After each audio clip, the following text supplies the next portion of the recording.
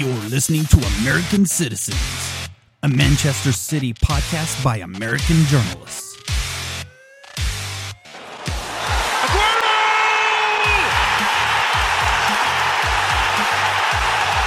Sergio, the saviour again.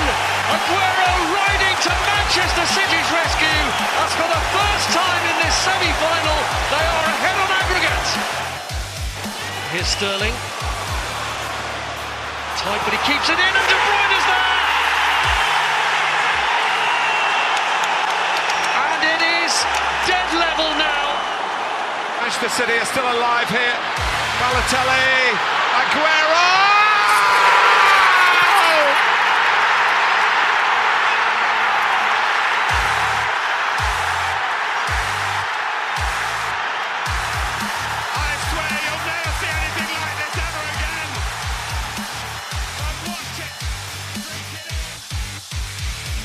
And now here's your hosts, Josh Webb and Papke.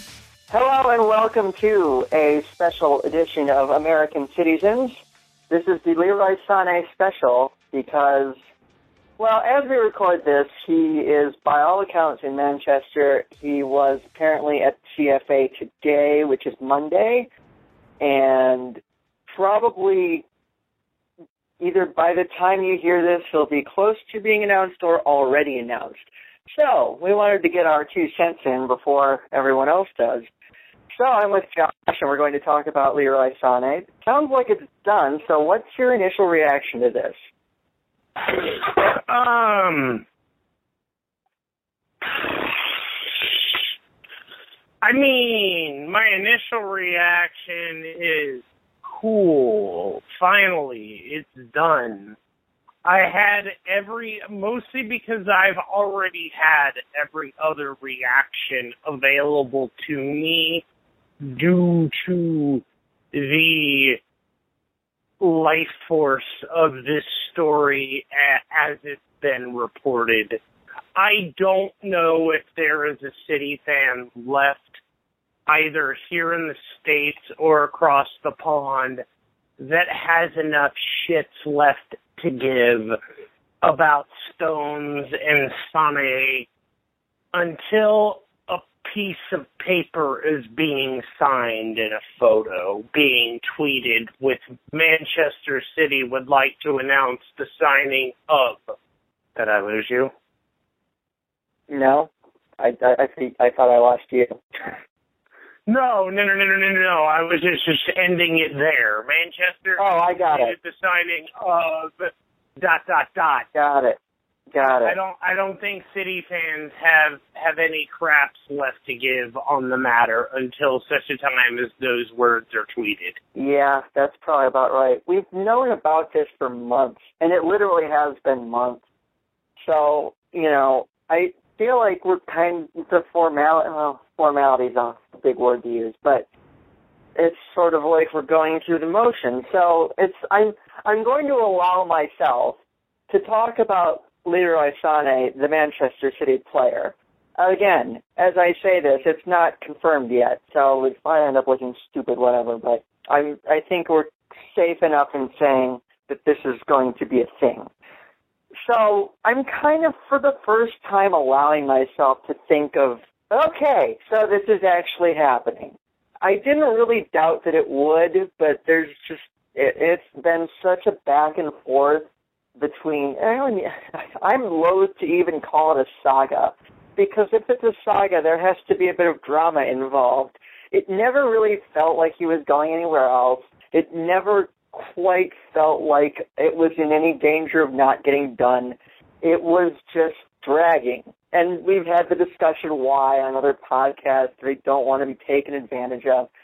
But, you know what? I think the word that I would use is just sort of a sense of relief. Not that we got him, because I don't think that was ever in a ton of doubt, but that this is over and we can sort of think about the footballing aspect of it now. Yeah, you can definitely start looking at the footballing aspect of this, and it is exciting. But I do have some questions as to what City plans to do with all of these wingers, because, I mean, Until further notice, especially with news of the new contract having been signed by City, Aguero is the centerpiece of Manchester City's goal-scoring apex, if you will. And that likely means that in some capacity, Iheanacho is going to see the field, but not likely or necessarily in a striker capacity at all times. I do think there is a significant and increasing possibility that we will see Nacho used much like he's used for the Super Eagles. And he mentions that he's played out wide there. We know he's not going to play as second striker in behind Aguero because we've said time and time and time and time again, and just about anybody with a brain or a pulse agrees with the fact that the only person who should be playing in behind Aguero this point forward as a number 10 is Kevin De Bruyne. So the experiments that they've had with Nacho as that number 10, I wouldn't call them failures by any stretch. I've certainly seen worse. Bonnie hasn't worked out as a number anything. But I could certainly see Nacho pushing his way onto the field in some capacity by coming in out wide. And then you also have Patrick Roberts, who really with each passing moment at Celtic is making me wonder why Manchester City let that guy go out on loan for as long as they did. I see no reason why Patrick Roberts couldn't be competing for time in this Manchester City side. But I will concede the point that he will get a lot of first-team football under Brendan Rodgers. I just don't think that Brendan Rodgers ultimately has anything to do with Guardiola in the way that he's going to be used. So I don't know how serviceable of a loan that is in terms of Patrick Roberts' development, but I say that in the same breath as I watch highlights of him and think to myself, he's not really being stunted. So maybe Patrick Roberts is just Brendan Rodgers' proof, and we'll all just hope that that's the case. So now you've got Sane, now you've got Sterling, now you've got Nacho. Am I missing someone? You've got Patrick Roberts. In terms of young wingers, is that what we're... Yeah, wingers. Yeah. That City have. You have Nolito, but I guess he could be used as a number. I don't know. I don't know what they're going to use Nolito as. But you have all of these guys in theory who can play on the wing, and there are only 2 wing spots. So this is what I think. In theory, I do not think that one of Patrick Roberts, Raheem Sterling, Leroy Sane, or Kelechi Iheanacho will be with the club in a couple years' time.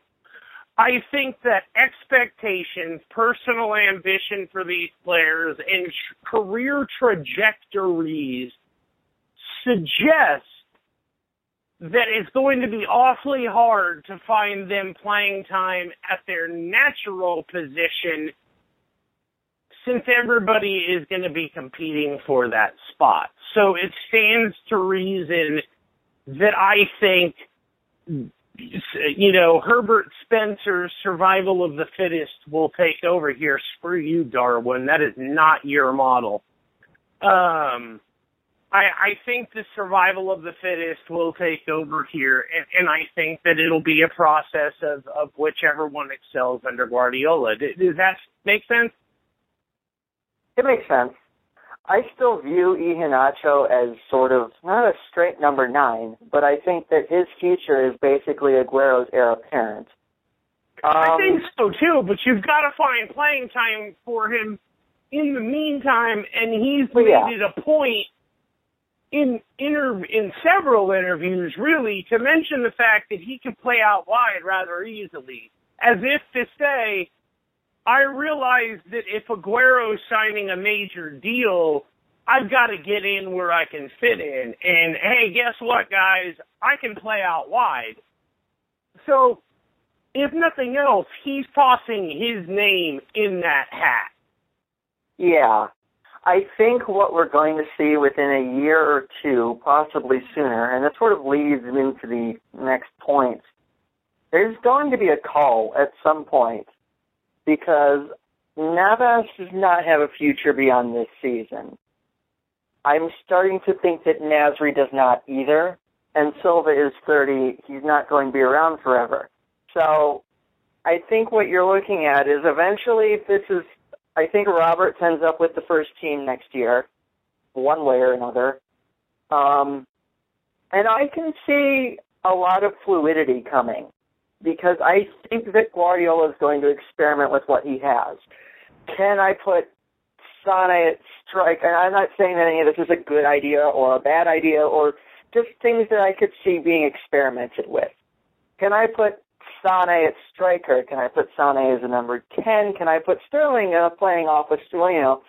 What are these guys capable of? What can they be good at? What are they not good at? And I think that once he figures that out, he'll have a cleaner idea of who's really in the long-term plans. I think that Sane is pretty firmly in those plans. You don't spend this much money, I would say, on a player in his first summer here without him thinking, all right, this is something that I want to work with.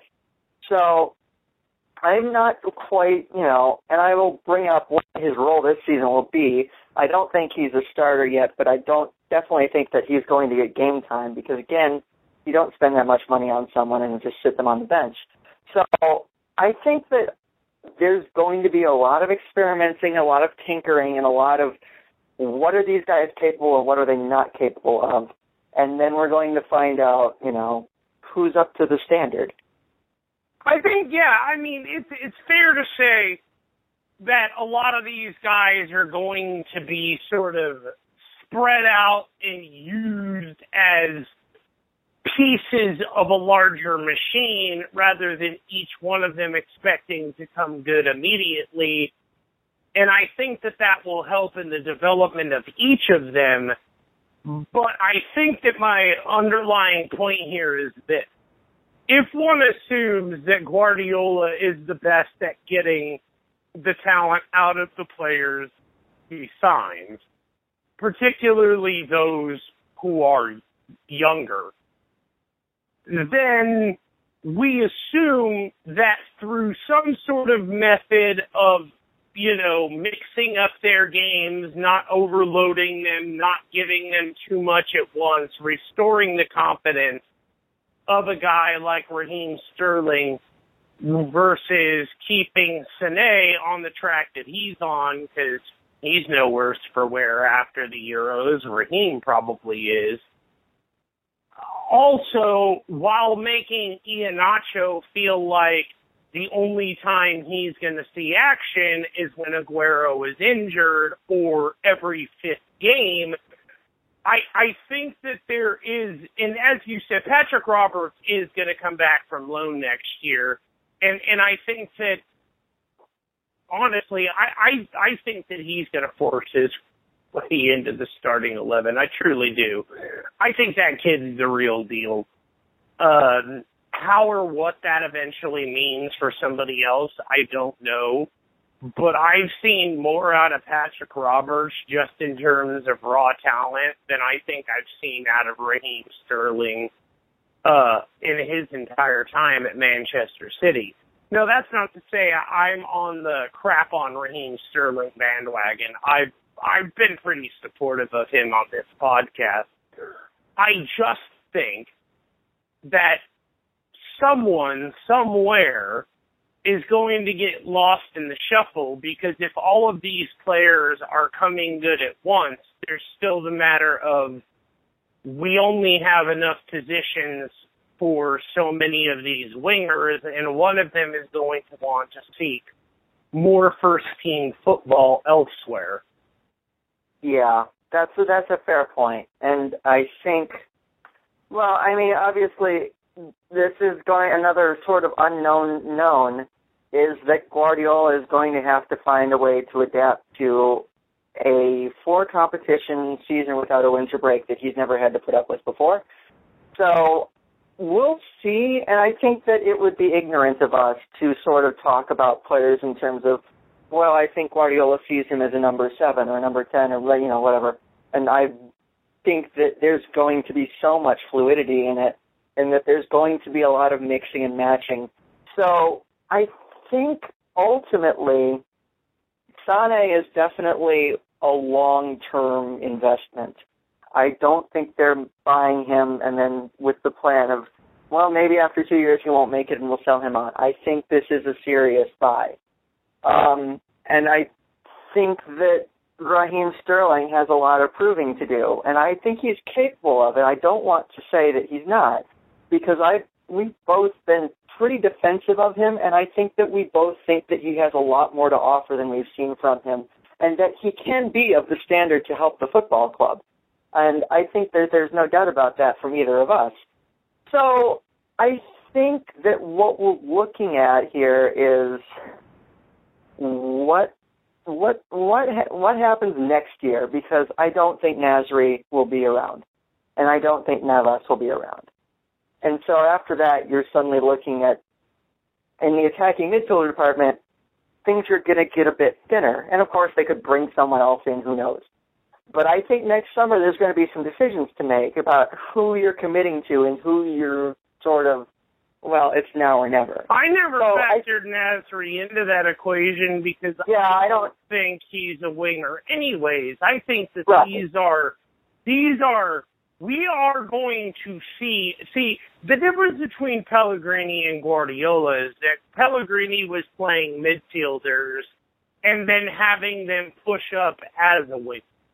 Like, the only true winger on that team at that time was Jesus Navas until Raheem Sterling got brought in. And then I'm convinced he was put on the left because David Silva is not a winger, nor is Sammy Nasri. So, naturally, he's not going to displace God's child over there on the right-hand side, so he moves Raheem Sterling over to the left, which, to be fair, he's played quite a bit at, and I think he has said is his preferred position over there on the left-hand side. I don't necessarily think that his preferred position is what's best for him. I still think he's a right winger, although there's something to be said for what Patrick Roberts does, which was very similar to Arjen Robben.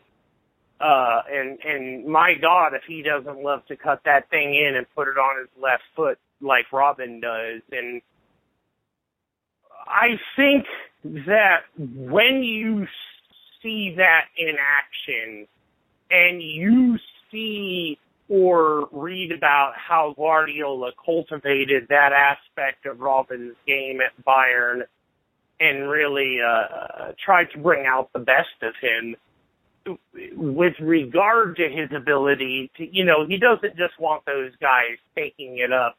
He wants them to use the width of the penalty box. It gives the defense more to worry about. And I think that Guardiola, for all intents and purposes, is going to use wingers as wingers, where Pellegrini, I think, as we've talked about with a number of different guys in the club, most notably probably Yaya Toure, has always tried to fit square pegs into a round hole and then wondered why the system wasn't working.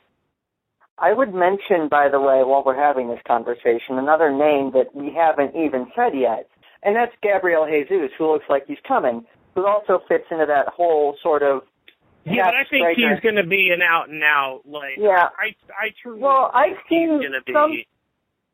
I've seen some people in Brazil who think he would be better out wide. So I'm just going to throw that out there because it's worth, I think, throwing up in the air, even if it's, you can bat it right down. But I think that you can throw out the fact that he's sort of another guy who's capable of being that sort of half striker, half attacking midfield hybrid. So that's another thing to factor in going forward, I think, and it's worth tossing out there. No, I definitely think it is. And then you've got to worry about the Moreno issue, depending on how fast some of these guys come good. Guardiola is not averse.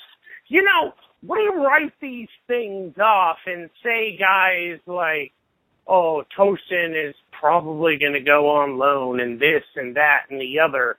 The simple truth of the matter is we don't know. If Guardiola thinks one of these kids at 18 or 17 or whatever the case may be has the ability to make it over the course of the season and provide contribution in an area that would prevent him from having to dip into an overly inflated transfer market, I don't think Guardiola is going to have a second thought about it, especially if, and I'm just using Tosin as an example here, if you look at him, what has he done besides give everybody encouragement that this kid can handle what's being thrown at him?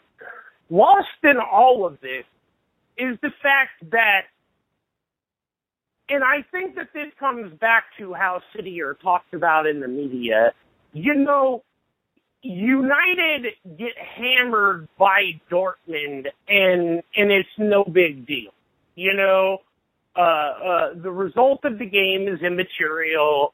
United are still a work in progress, blah, blah, blah, blah, blah. City win the game, and Pep has work to do. What the? Correct me if I'm wrong, but wasn't that like Dortmund's fourth preseason game already? I think it might have been more than their fourth. I mean, they have played several, yes. So a piecemeal City team that had really just been together for one day, really, as currently constructed, basically put the waxing down on a Dortmund team, because at no point in there up until Pulisic's, and I knew that was coming too, with how much space he was being given, I just looked at my television and I said, this is going to be a goal. This is going to be I knew it, and it was. And sure enough, Pulisic delivered, because why wouldn't he? That gives the American media something to fawn all over. But up until that point, I mean, there had been opportunities in that game for Dortmund. I'm not going to say they've been shut out, but I don't really feel like City were in serious trouble in that game. I mean, it was a game of football. It was back and forth. But City looked no worse for wear in that game. And because there were one or two things that went awry, Bonnie being Bonnie, Jesus Navas being Jesus Navas, Caballero's wonderful blunder after wonderful blunder, the whole performance got taken, stretched out into Guardiola has all this work to do. I don't know if I came away feeling the exact same way. I will concede that there is still stuff to do, but City did not look anywhere close to as bad as United did when they were getting pasted by Dortmund. And I'm not just saying that because it's United. I mean, I'm not saying it because it's United. It's fun to bring up because it's United. But when you look at what in theory are two somewhat similar clubs in that both of them are bringing in fundamentally world-class managers expected to produce nothing but Champions League and league crowns. You assume that these gentlemen are expected to, as Khaldun put it, hit the ground running. Well, one of those clubs looks like they're closer to doing it than the other, and it's the one wearing blue, not red. Right. I agree with that. And I think that, I know there was a lot to do. I mean, there is. I mean, don't get us wrong. There's work to do, but they're building, I think, from a pretty high floor, is what my impression of it would be. So, now that we've looked at the short-term, or the long-term implications of this, what kind of role do you see Leroy Sane having on this team in 2016, 2017? I'm not sure. I mean, that's a good answer, actually. Yeah, I mean, the initial thought process is that he's going to be used on the right side in some capacity. But he also could function as a guy who can play up top if you're, maybe playing Accrington Stanley or someone in the FA Cup or whatever the case may be. If you've got an easy cup tie, this is a guy who can play in multiple different positions, and you can give him those looks. As a point of order, though, I have to think, and maybe I'm crazy, but do you feel like Leroy Sane is going to be given the chances that probably would have gone to Raheem Sterling until Raheem Sterling gets his confidence back? I feel like Sane is going to be there on the left-hand side. I don't know. I think that, and I think more than any player on the team, Sterling kind of needs to be someone to get in his head and put him on the straight and narrow. Not that he's done anything terribly wrong, but he needs a little bit of guidance. And I think that if Sane can hit the ground running, I think that with Guardiola, if you're playing well, you'll earn play time. So I think that he'll get his chances, and if he takes them, I think that he will get more chances. And it makes me think a little bit of when Bayern brought in Kingsley Coman last year, and on a roster that already had Ribery and Robin, and Douglas Costa was in there, and everyone else, and everyone was like, well, what's he going to do with that? Coman played. He played a lot. So I'm not saying that he's going to be the second coming of Kingsley Coman, but at the same time, I think that he'll find opportunities on both wings, and maybe even as an emergency forward, to play where needed. I think that's not going to be a huge problem. I don't necessarily think it'll be a huge problem. I just think it will be telling maybe about how Pep sees Raheem Sterling, both in terms of what he can provide to the club long term and where he thinks he's at in terms of his mental development. Because I think Sterling's at, I don't want to say a critical juncture, but I do think he is at a critical juncture. This is sort of the time where guys tend to go left or guys tend to go right. That age of 22, 23, you look at James, you look at Pogba, you look at all these guys of when they made their career-defining decisions and the sort of things that went in with it, they all pushed it at about that age. And I don't know if Sterling ever recovers from the way that he was painted in the media following his move from Liverpool. particularly because the media is run by so many Liverpudlians. They just are given carte blanche to let their ass just flap in the wind on air. And I don't know to what extent that has affected Raheem and his ability to get going. And we've not seen much of him. We've also not really heard much about him other than Guardiola, which, in as we say out, basic coach speak of a guy who was very clearly trying to build his confidence. I mean, that was pretty plain to see that that's what was going on there. I don't know how much Guardiola believes that Sterling is important. I think that Guardiola wants to think that Sterling can be important and that based on what he has seen from him in the past, that he has the talent to be that. But I think the jury is out on whether or not this kid is going to be one that let his ego, not necessarily in the way that Liverpool fans state it. I would tend to think that this kid doesn't think enough of himself, which sort of cracks me up about what people say in the media about him being, egotistical and all about him. I don't think this kid has any confidence whatsoever.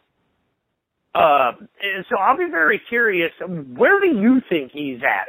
Do you think I'm overreacting, or do you think that this kid would struggle to, I don't know, to even have limited success with his confidence currently where it's at? I think that he seems like such a good kid is the first point that I'd like to make, and it is a shame what's gone on around him. But I don't think that he's like on the chopping block if he doesn't do anything this year. I think that there has to be progress. And I'm going to leave it to others to figure out how much progress. I'm not expecting him to turn into the world-class player overnight. But he's going to have to get chances, and if he doesn't take them, you start to fear for his progress. And like I said, I think that there has to be progress. I don't think he's in serious danger of being shoved to the outdoor at this point.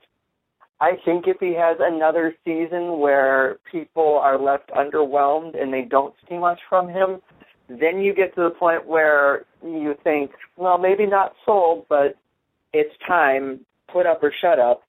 Let's see what you got.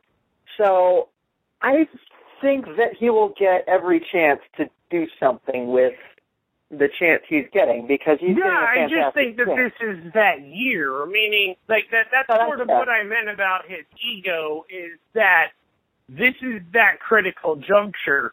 If he doesn't recover from whatever yips he has at the end of this year, I think serious conversations begin to start, and you start hearing the term bust.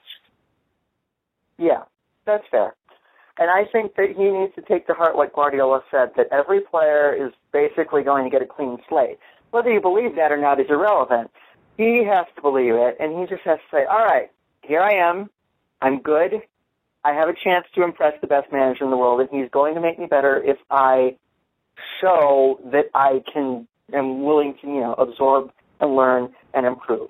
I think that's what, it's simple. It's not. I read something outstanding last night, not to cut you off, but I was sort of going through 442's top managers. And BT Dub, I don't necessarily have a problem with them listing Simeone at number one. Spoiler alert if you were working on it. Simeone is number one. Guardiola is at number two. I don't necessarily have a problem with with Simeone being where he's at. But I think one of the things that I read about both those men just really stuck with me. I want to read you this quote here by the 1978 World Cup winning coach Cesar Menotti. He basically said that the first rule of a manager is to find players who represent his ideas. Then players are the ones who go and defend those ideas. Simeone's greatest gift was to create an elite troupe with guys that had worked in the kitchen, and they are now the soldiers who defend a manifesto with one word: winning. And I think that with Guardiola, a similar comparison was made in that when Guardiola came in, there was a lot of consternation over how Guardiola was going to deal with the aging and deteriorating conditions of, let's face it, dude, Arjen Robben, if you breathe on him, the dude's going to be out for 6 to 8 weeks. Like, I love Robben and hate Robben as a Dutchman, but I don't know that you could rely on him for anything other than an injury. And when you look at the situation that Bayern had before Pep came in, it was, this team are going to need, like, he obviously inherited a super talented squad from the Papke, but he also inherited a squad that had probably won the treble in the last year that team was capable of to winning anything. They were so damn old. And Guardiola turned over a squad to Ancelotti that is flipping ripped with young talent. I mean, Douglas Costa came on to Bayern and he put on his shit kickers and just rolled through his competition. And Ribéry went from being a guy that Bayern couldn't live without to a guy that, frankly, I don't think they care if he ever comes back. Nor honestly should they. Douglas Costa's that good. And the same thing, like the point you mentioned with Kingsley Coman. Like, if Raheem Sterling cannot get better under Guardiola, if he cannot improve his confidence by even Christmas of this year, dude's got to go. That's fair. I'm a little bit less harsh. I mean, and not that you're being harsh, but I think that Sterling needs a lot of tender love and care. Let me put it that way. And I hope that it starts to work sooner rather than later, because it's only going to get worse if he doesn't produce. You know that. I mean, it's already bad for him. If he starts, if the club level form doesn't improve, it's only getting worse as far as the circus goes. And that's all there is to it. So, what do we think this means for the squad? Is there going to be an outgoing? Is there going to be, a corresponding anything? I know I mentioned this the other day, and we had this discussion, so I don't really feel the need to have it again, but I'm starting to think that Jesus Navas might be out the door. I don't think so. I still think that Navas slots in as a tactical option as a wingback.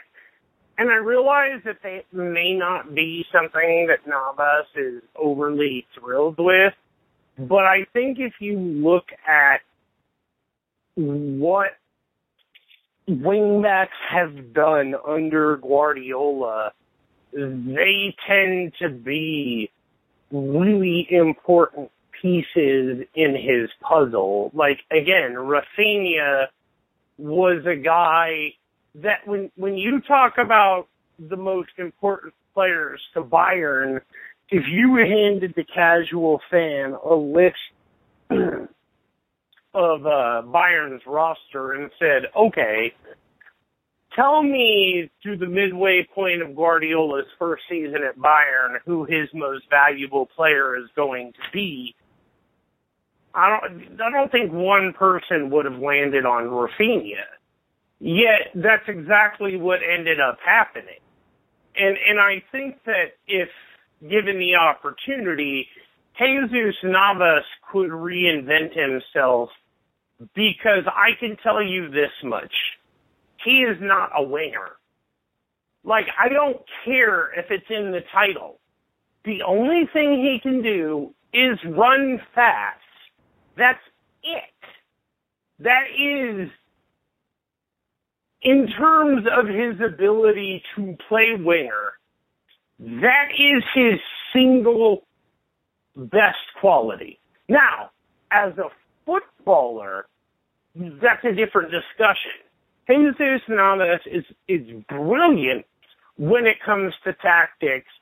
I think that he oftentimes goes out of his way to cover up for mistakes of the younger players that could turn into much more disastrous situations had it not been for the quick thinking of Navas.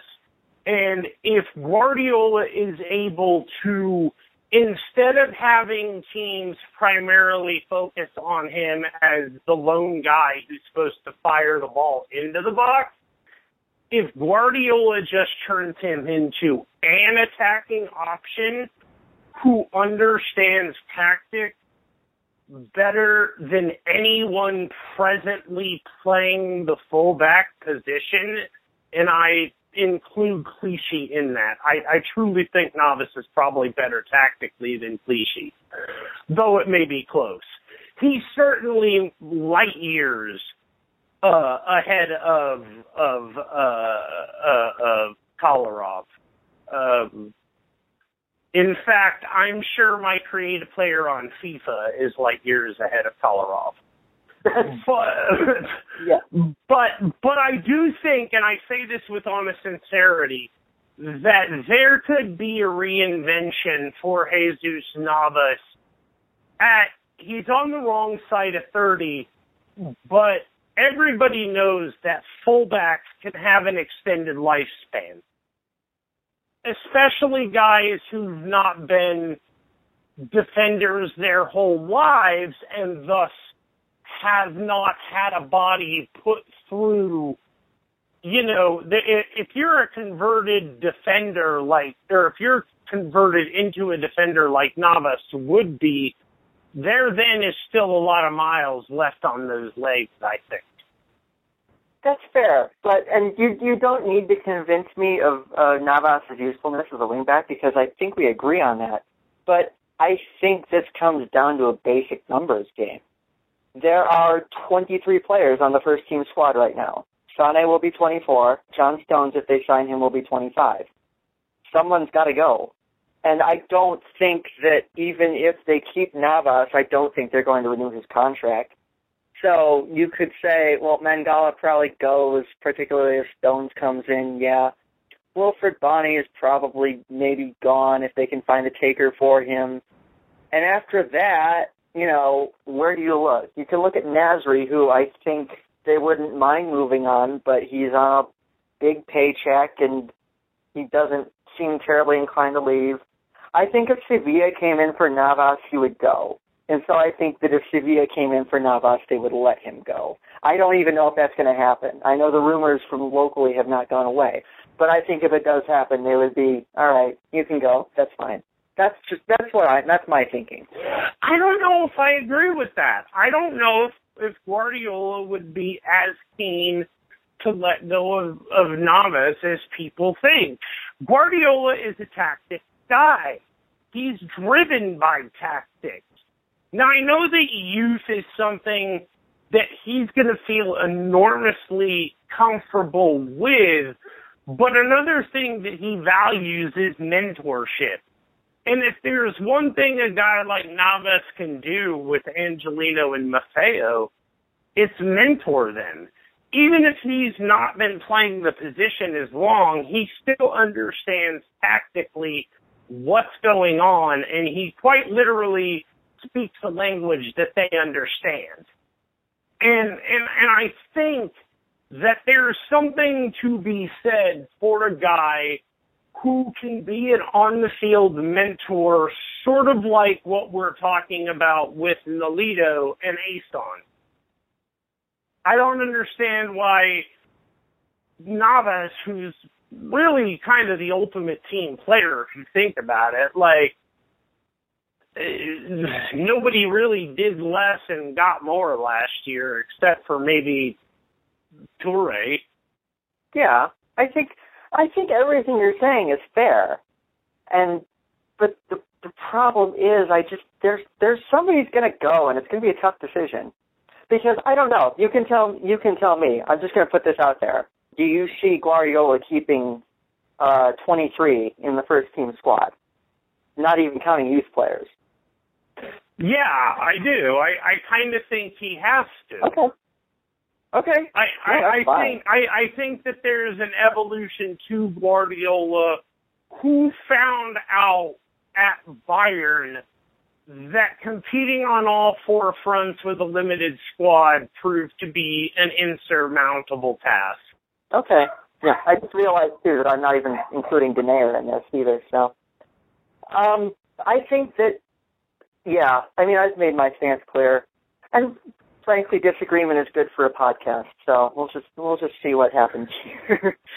Yeah, I do think that there will be changes, and I do think that guys will be gone. I do think that there will be offers that are eventually taken just because it gets some guys off the books, and maybe Guardiola ends up with one or two guys that he didn't want, but they were able to offload one or two guys that maybe he did. And in that situation, I could see Navas being one of those guys that Guardiola would prefer not to let go of, but has to make the numbers work. And that's the situation where I could see him going. I don't think Guardiola would openly be okay with just saying, hey, he can go. I do think he sees value in Navas. Yeah, I think that Bonnie and Mangala and Kolarov would go before they would think about that. But again, I would trade Bonnie for a bag of balls and a ticket to the next Batman vs. Superman movie. Whole city, step right up. It's time. He's worth a lot of money. Dude, whole city should hire. I say hire. They should do that. They should put in for the transfer and make Wilfred Bonny their player manager. Sounds good to me. I'm in. Let's make it happen. How do you feel about Swansea going back in for him? And I say that asking honestly. I think that it would... We had this discussion. Bonnie just doesn't fit Manchester City. That doesn't mean that he doesn't fit anywhere else. And I think that he would be okay at a club of that level. But is Swansea the same? Yeah, that's a good point. That's a good point, because they are different now, and they frankly were in the relegation battle for a few months last year, at least on the fringes of it. I don't know, but I think that it would be sort of a sentimental thing, and they would think that, well, he succeeded here before, he can be fine here.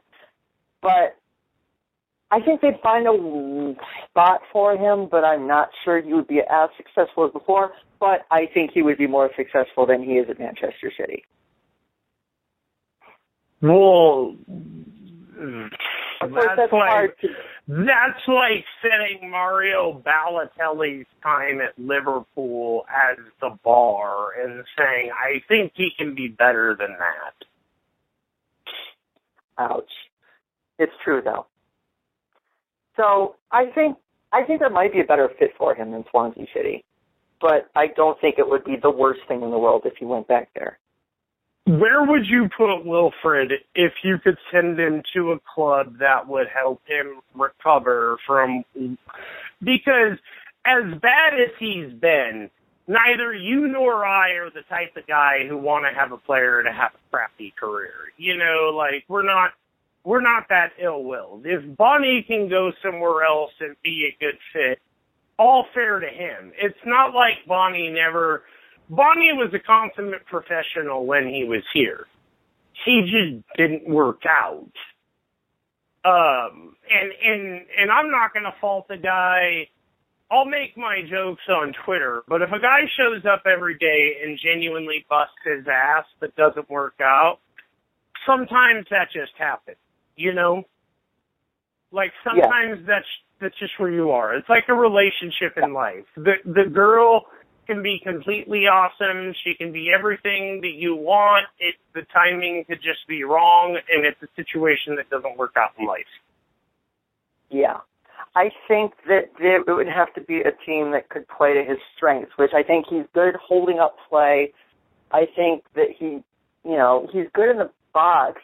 He's just not terribly mobile, which I think sort of actually lends itself to sort of a lower tier Premier League club that plays a more English style. I think he can succeed there, especially if there's some wingers that forward or what have you that he can hold up play for.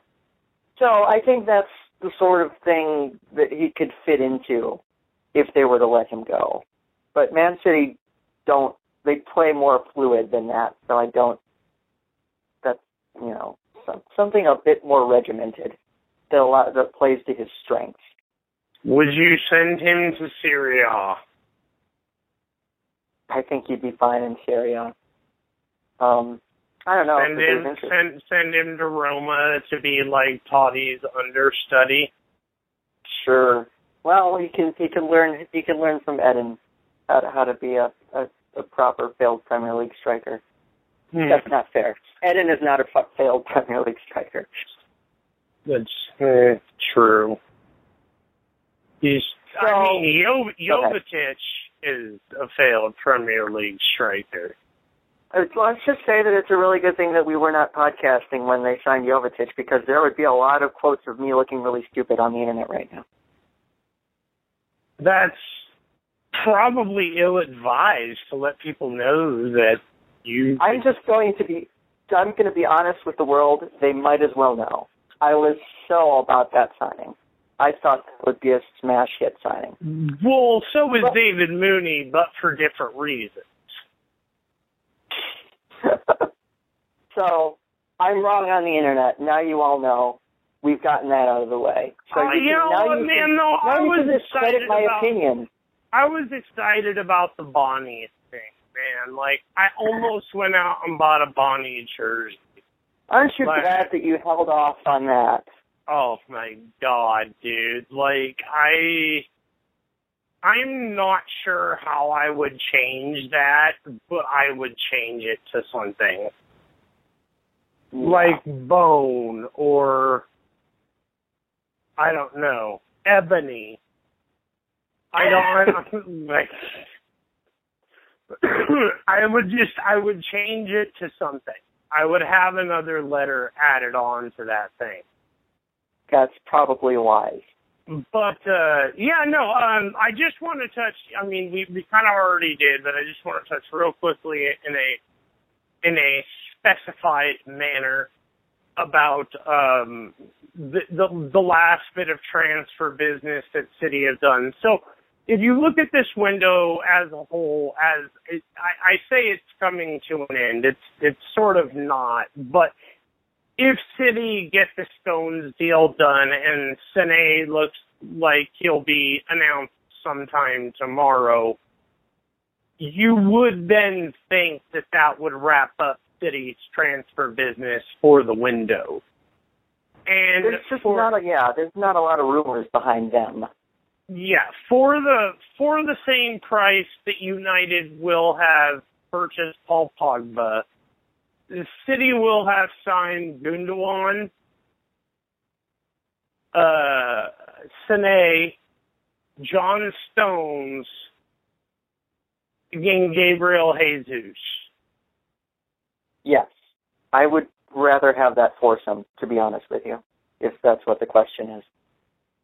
No, I was just pointing out that United spent 120 million, pound on one player.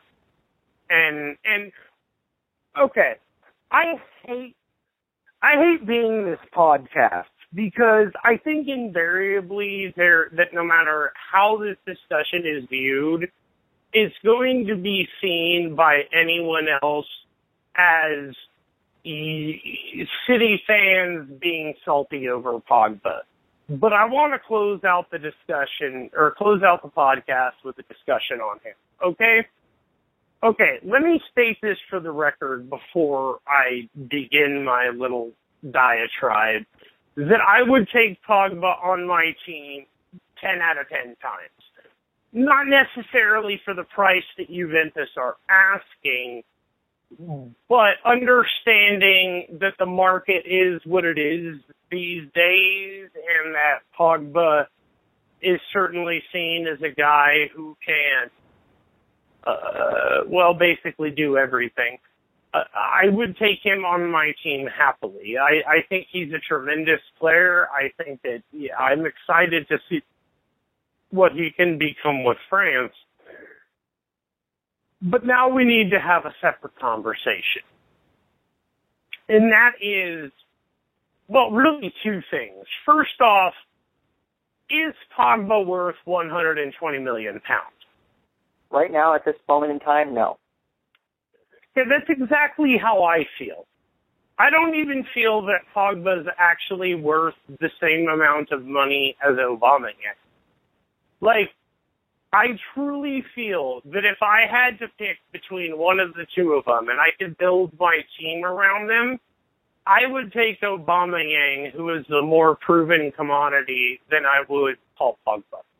See, I understand what they're doing, which is paying for the fact that they are going to have what they consider an anchor to their midfield for the next decade. No, what they're doing is they're paying for the fact that they let him go for free, and Juventus are going to make United. Yeah, Juventus are going to get back on United one for all those years. Make United great again? Yep, that's exactly what's happening. The art of the deal. Oh, and the second thing I want to talk about is that ridiculous-ass article where Homeboy called it a coup, that they signed him for what? How in the hell is signing a guy you had on your team for 120 million pound a coup? I didn't even I saw the headline that you're alluding to. Wasn't it in the Mail or something else? I don't remember. But I saw it. I didn't read it because I didn't care. Yeah, I didn't go beyond the headline either. I was not going to be phased into that one. But there is no possible way on God's green earth that you can justify to me that United have had a coup for signing Pogba at 120 well, that also million. implies to me that they're signing a player, and I don't mean to be like, haha, look at how far you've fallen. The word coup implies to me that they're signing a player of a greater stature than the club, which I don't think is true. Yeah. See, here's my problem with Paul Pogba.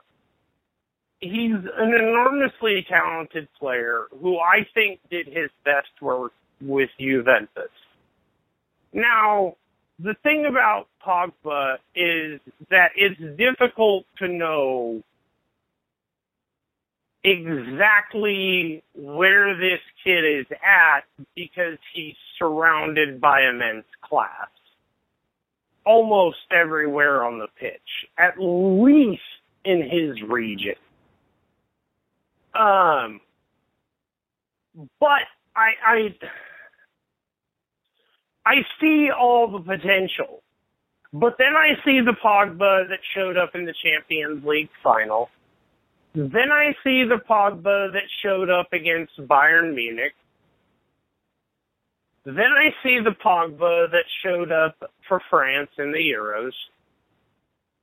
And I'm thinking, where if I'm an executive, find me a body of work that's not in a game against Sassuolo where I'm going to feel better about having just spent £120 million on a guy who, for all intents and purposes, has really not so much been the reason Juventus have won the league, so much as been a part of Juventus's train of continued success.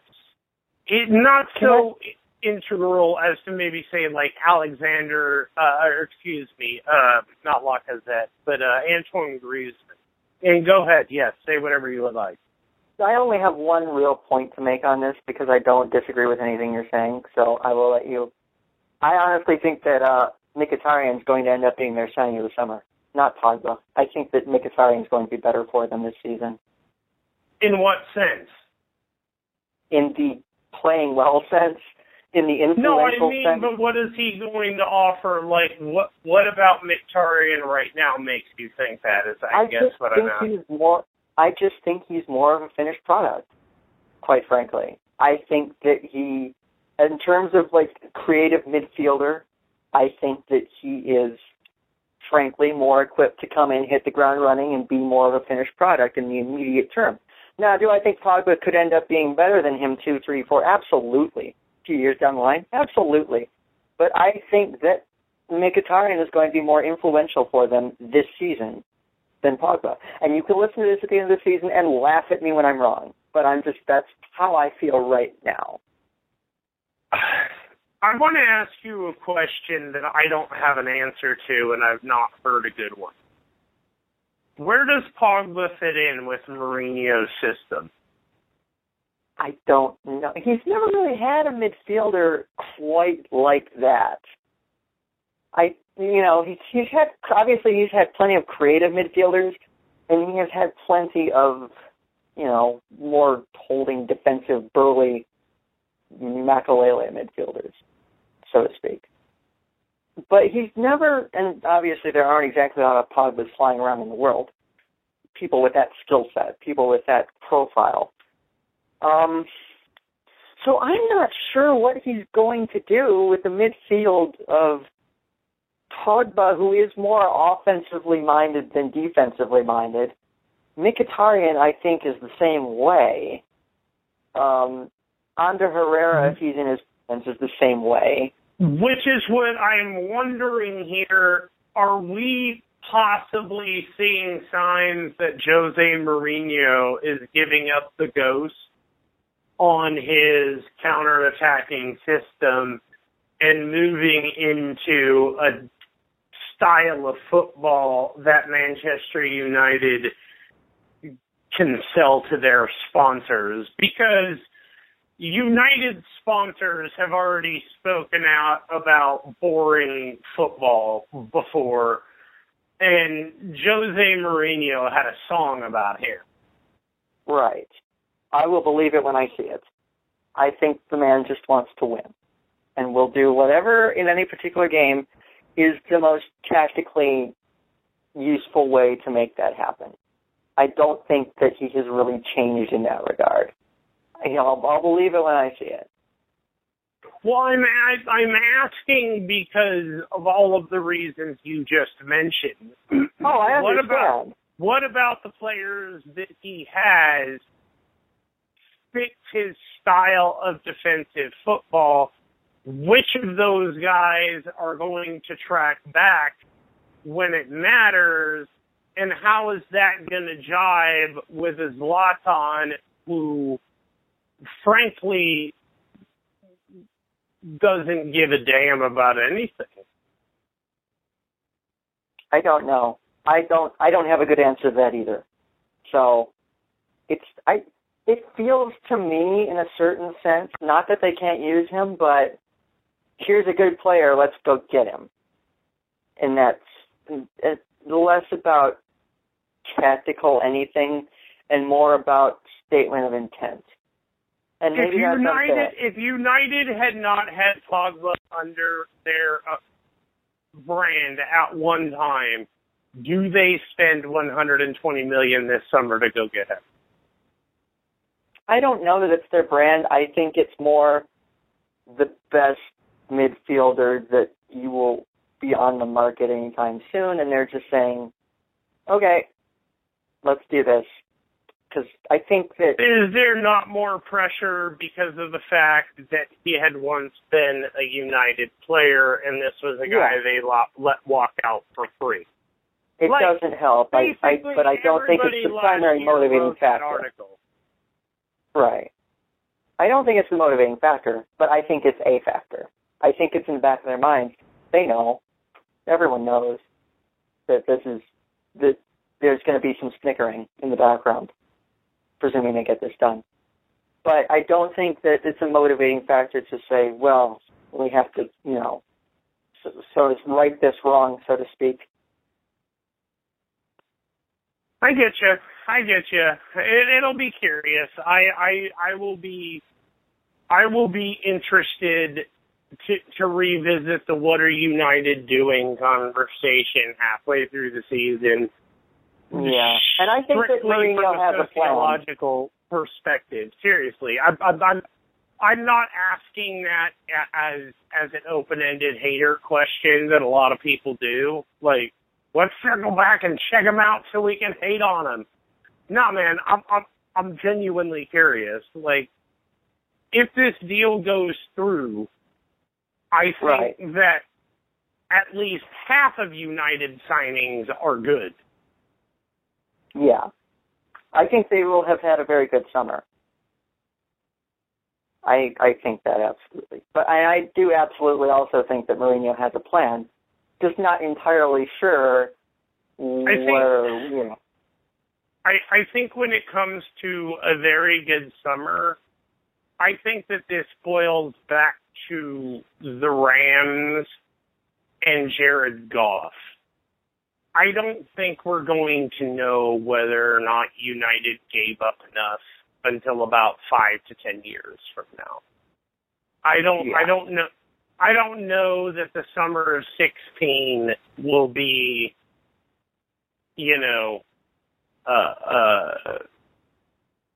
able to be operationalized until we see what kind of long-term effect Pogba, Mkhitaryan, and Mourinho have. Because if Mourinho comes right in, flubs up this Pogba situation, pisses off Mkhitaryan, who wants out after a year or so, like Angel Di Maria did, because that's what happened to the last creative midfielder he brought in, or that was brought into United under a tactics-oriented coach. That's not to say that Jose Mourinho is Van Gaal, but he's a guy who places his system above the individual creativity of the players, and that's definitely something that's going to run into conflict with one or two of the personalities they have on that team.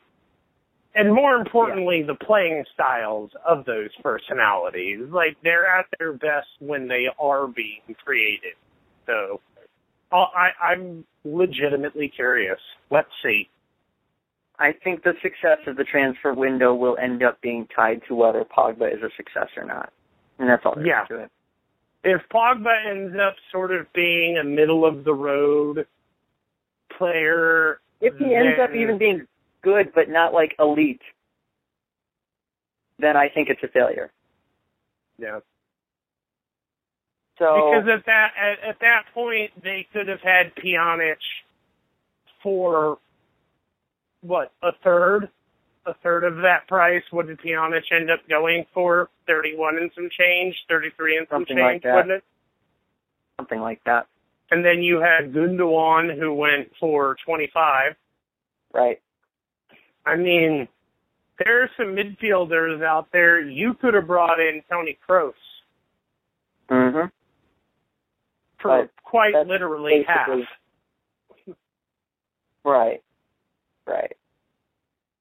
Which is funny Well, because it seems weird to me that United wouldn't go and do that. Like, all right, we'll buy Kroos off you so you guys can buy Pogba. Like, let Real Madrid make that mistake. well, I don't think they view it as a mistake.